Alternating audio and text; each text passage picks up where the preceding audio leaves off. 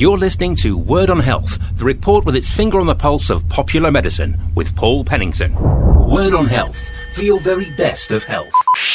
Group B strep is a common bacterium carried by approximately 1 in every 4 adults, usually unknowingly and without symptoms. Normally harmless to adults, it's estimated about 1 pregnant woman in 5 in the UK carries Group B strep, in many instances without knowing it. Most pregnant women who carry the bacteria have healthy babies. However, there's a small risk that Group B strep can pass to the baby during childbirth, with potentially devastating consequences. Jane Plum is CEO of the charity Group B Strep Support. The most common infections it causes are sepsis, pneumonia and meningitis, each of which can be life-threatening in a newborn baby. And the important thing to know about Group B strep is that most Group B strep infections in newborn babies can be prevented. Jane, I understand there are 2 forms of Group B strep infections. Late onset develops 7 or more days after delivery and isn't normally associated with pregnancy. With this report, we're focusing on early onset, that is. Most babies who develop early onset Group B strep infection show symptoms within the first 12 hours of life. So it's very likely that infections will be picked up while the baby is still in hospital. Having said that, the most common symptoms of an early onset Group B strep infection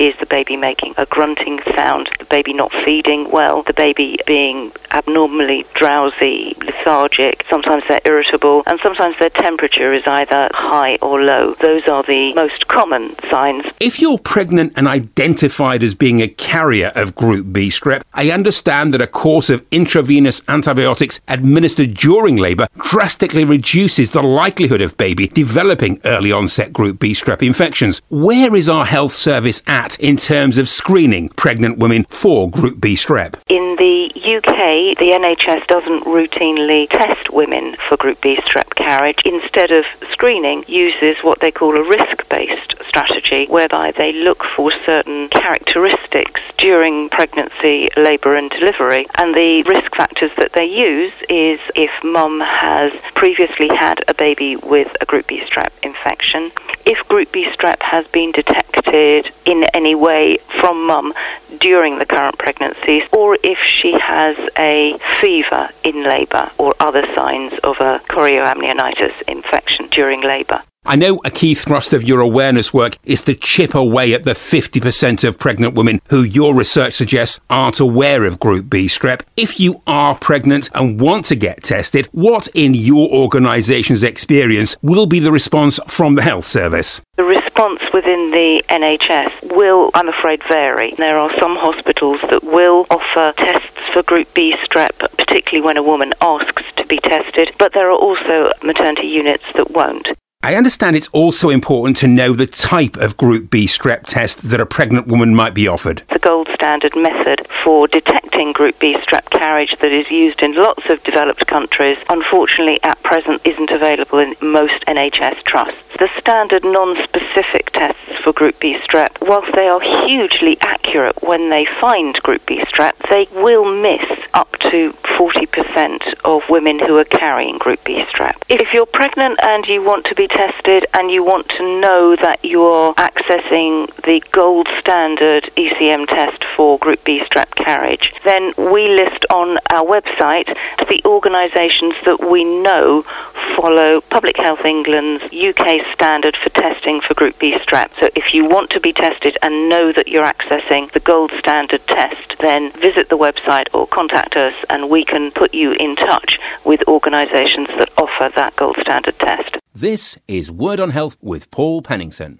Extreme shyness or social phobia, experts tell us, is damaging to a sufferer's well-being and has been associated with depression and even attempted suicide. Maureen Rice is former editor of Psychologies magazine. Shyness is a spectrum, and I think a lot of us can relate to moments of shyness or moderate shyness. We meet a new group of people, we feel a bit awkward, it's a bit difficult till we get to know them. But for some people, about 15% of us have an incredible sensitivity to those situations, and it's actually quite disabling for them. They dread it. It's physically and emotionally painful. painful for them to be in those situations. So, Maureen, where does social anxiety come from? Maybe up to 30% of us are born with a very highly sensitive nature. About half go on to develop this very extreme shyness, and that's all related to upbringing and early life experience. If you grow up in a family where they don't like to make phone calls to people they don't know or figures in authority, or they make a social gaffe, they're actually mortified by it. They don't see the funny side. They're actually horrified by it. You grow up in that environment, that becomes normal. We do transmit these things to our children. But it's not just parents. If you're bullied at school, you have very unfortunate experiences of being an outsider in your early life. That can definitely feed into this kind of very negative social anxiety behaviour. I understand that sufferers commonly adopt avoidance or safety behaviours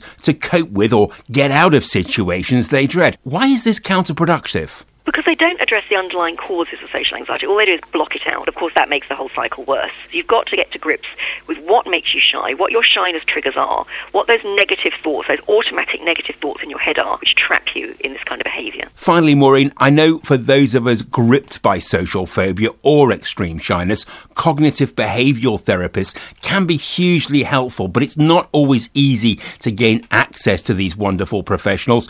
What tips can you provide on self-help measures? Break the grip in your head that says you can't have a conversation with someone you don't know. Practice first in an atmosphere that's safe. Say you set yourself a little task like, I'm going to have a 5-minute conversation with a stranger. Have it with a child. Another thing a lot of us are afraid of, we say hello to somebody, then we fall into a black hole conversationally. Have some things ready to say. Read the paper, think of something you want to talk about, and prepare. Play a game where you think that other person is shyer than I am, and I have to help them feel comfortable. So when you're focusing on them, you're actually not listening to those negative voices in your own head. Putting you in the picture. This is Word on Health with Paul Pennington. When it comes to looking after our mouths, truth be told, we could be an awful lot better. Very few of us brush our teeth for the recommended 2 minutes twice a day. Too many of us don't go to the dentist for regular checkups, and only when we absolutely have to. It therefore may not be too surprising to learn that 1 in 4 of us has never heard of mouth cancer, with an equal number confused about what may cause it. Dr. Nigel Carter is from the Oral Health Foundation. The sad fact is survival rates haven't improved for mouth cancer, and now we're seeing more people dying than cervical cancer and testicular cancer combined. So, Nigel, what are the risk factors? Largely smoking, but also tobacco chewing. That's the real risk factor, followed by alcohol. And actually, smoking and excess alcohol can lead to an up to 30 times increased risk of developing mouth cancers. Which groups of people are at particular risk? Probably a ratio of 2 to 1 men to women. Now, that's actually changing. If we'd been talking 20, 30 years ago, we'd have been talking at least 3 times as many men getting it. And we think that's due to changes in social habits. But there's an increasing number, particularly in young people, and when I say young, I'm really talking the under 40s there, present with no apparent risk factor at all. And we're trying to drill down and find out what's causing that. I know your colleagues up and down the country check for mouth cancer as part of their routine dental examination. It's a disease where early diagnosis really does make for the best prognosis. If someone is listening to this report, hasn't been to the dentist for a while, but worried something might be wrong, what are the telltale signs to look out for? Any unusual changes in your mouth, any unusual white spots, red spots, any ulcers that don't heal over a period of around 3 weeks, unusual lumps in the head and neck area, get along to your dentist or doctor, have it checked out. In all probability, no problem, but far better safe than sorry. This is Word on Health with Paul Pennington. According to the Mental Health Foundation, good sleep is a fundamental building block for young people's mental and physical health. Yet research has shown that many of our young people are struggling with their sleep. Vicky Dawson is CEO of the Sleep Charity. There's a worryingly high number of teenagers who aren't getting enough sleep across the country, and then it leads to all kinds of issues, such as mental health issues, but issues around education as well. I think one of the major problems is the fact that their circadian rhythms go through a change during puberty. So actually, they tend not to release the sleep hormone melatonin until later at night time, so they're genuinely not tired. And then, of course, what happens is they end up staying awake, and they struggle then to wake up in time for school. What we found as well is quite often they come home from school, the house might be quiet, they may have a nap, and that can, of course, increase the difficulty to fall asleep at night time because they have lowered their sleep drive, and therefore they are not tired once again. And of course at weekends they may have lengthy lie-ins to try to catch up on the sleep that they've missed, and then the sleep patterns are just all over the place.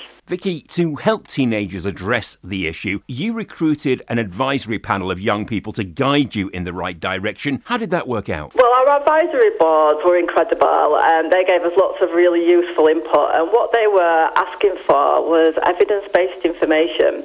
They wanted to know what was accurate, because there's so much information out there about sleep and some of it perhaps isn't the best information. They wanted to know the science behind it, because if you can understand about sleep and sleep cycles, you can then start to understand why the strategies that are suggested are so important. Is sleep education on the national curriculum? It has crept onto the PHSE curriculum in September, but the information that I have seen is that it is just a small part of that, and I'm very unclear about what sort of training there has been to support the introduction of sleep education in schools. You know, it really needs to be a key part of the national curriculum, and we need to be not just teaching youngsters about sleep, we need to be teaching the whole of society about sleep, because it's something that most people don't know a great deal about. So how much sleep should teenagers be getting? Well, the thing about sleep is it is all individual, so nobody's sleep needs are exactly the same. Sometimes if we get fixated on looking at the number of hours sleep, that can cause stress. It's actually thinking about the way that we operate during the daytime. Do we feel well rested? Is it easy to wake up in the morning? And it's sort of not a one-size-fits-all with sleep. It's very, very individual. I know your focus this week is on sleep deprivation and its impact on young people's mental health, but getting a good night's rest has other health impacts, doesn't it? Yeah, it has all kinds of impacts. There is research out there that links sleep deprivation with obesity. It also impacts on things like growth hormones being released. And when you look at the research around sleep deprivation, it is quite a frightening thing to see how wide-reaching the impact can be.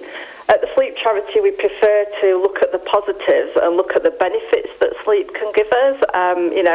There's so many benefits to getting a good night's sleep, like improved mental health, like improved immune systems, improved concentration, emotional regulation. The list just goes on. In terms of strategies for teenagers to assist them, what free resources are you making available? We have just published our e-learning book online, which is on our website, and this provides young people with an education about sleep, but also some tips about things that can help. So things like when it's dark, you produce a hormone called melatonin, and this helps you to fall asleep. So it's really important to try to dim the lights in that hour before bedtime to support the production of melatonin. It can also be useful to limit screen time as well, because there's some research that suggests it may interfere with the body's natural production of melatonin. Screens are also very stimulating, and certainly there can be a fear of missing out for young people and needing to be connected 24/7 to their peer group as well, which can be highly disruptive to sleep. And finally, Vicky, what about tips for parents? Again, it's about education, so recognising that young people aren't being lazy. This is biological changes that they are going through. And we are developing work in schools whereby we have sleep champions, and our vision is we will have a sleep champion in every school across the country who can educate young people about sleep, but parents as well. What we found is that when we work on a one-to-one basis with young people to improve their sleep, the results are far more significant when they've got parental support. To access the resources highlighted in this report, log on to our website, www.wordandhealth.com. That's www.wordandhealth.com. You can find us on Facebook or follow us on Twitter, our address being @WordOnHealth. Word on Health, on air and online 52 weeks of the year with Paul Pennington. Word on Health, your personal prescription for your very best of health.